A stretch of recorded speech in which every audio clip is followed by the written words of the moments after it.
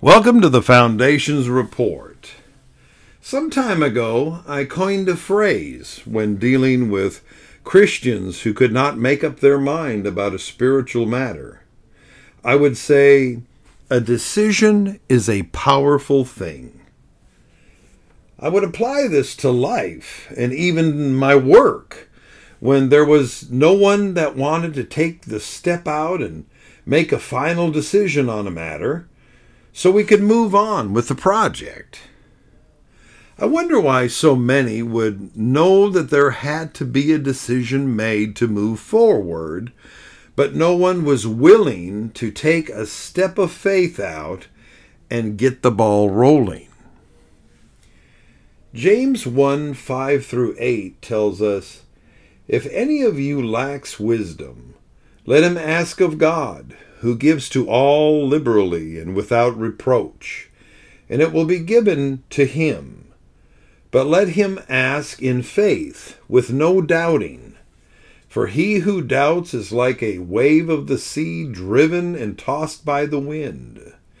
For let not that man suppose that he will receive anything from the Lord. He is a double-minded man, unstable in all his ways."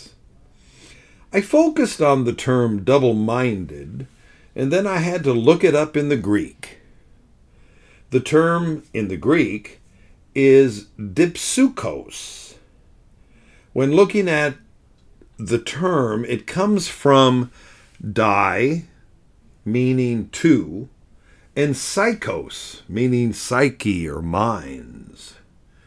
When looking further at its application, it blew me away that this literally is talking about someone who is a spiritual schizophrenic.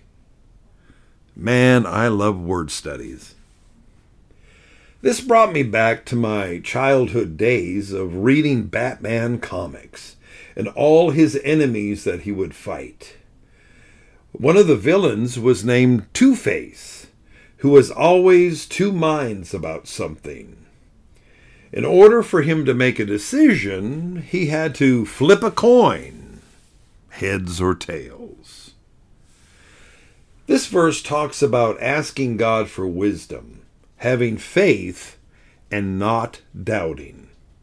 When we ask something of God or he instructs us to do something, we need to move forward in faith and not doubt him. It describes someone who doubts as being tossed about on the waves of the sea, driven by the wind. Have you ever met someone that is just blowing through life? They take things as they come and never commit to anything. Maybe God gave them an idea or something he was telling them to do, and maybe for fear or whatever the reason, they would not step out and just go for it. Abraham was one man that had God tell him go, and he had to trust the Lord. God basically pointed in one direction and said, "Go that way," and expected Abraham to obey him and move it. There was no roadmap. There was no explanation from God showing the end results. He just obeyed God and moved in faith. As we approach the new year, is God moving you in a direction, but you are of two minds about it? Do you need to flip that spiritual coin to decide what you are going to do? We need to be Christians that move forward in God and follow his lead. God forbid someone would look at our lives and say we are being spiritually schizophrenic. Make that decision. It truly is a powerful thing.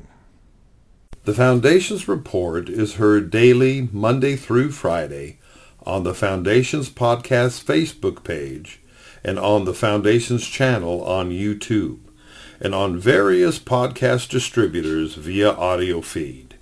Be sure to tune in.